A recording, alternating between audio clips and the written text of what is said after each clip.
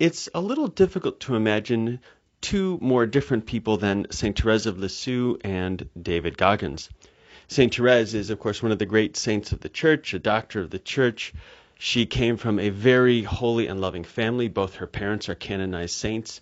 She was one of 4 daughters, all of whom entered the monastery. She entered at 15 after getting special permission.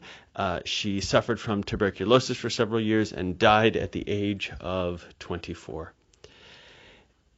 David Goggins, on the other hand, is famous for being a member of the Navy SEALs, but not just a Navy SEAL. He is also an ultra athlete. He has won a number of ultra marathons that go for 100 kilometers or 100 miles.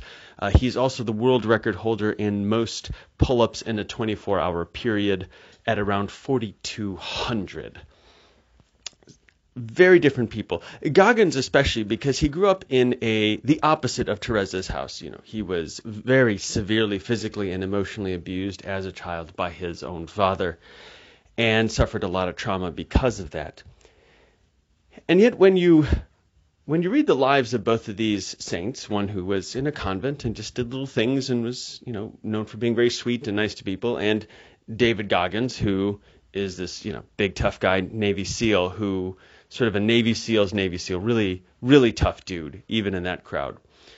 What you see in both of them is a kind of tenaciousness, a tenacious perseverance in pushing themselves and day by day giving themselves to this great cause. Now, there's something, I think, different when you read their autobiographies. Both will talk about a sense of peace that they have, from forgiveness and from their relationship with God and that sort of thing. But in Therese, you get a much deeper expression of joy.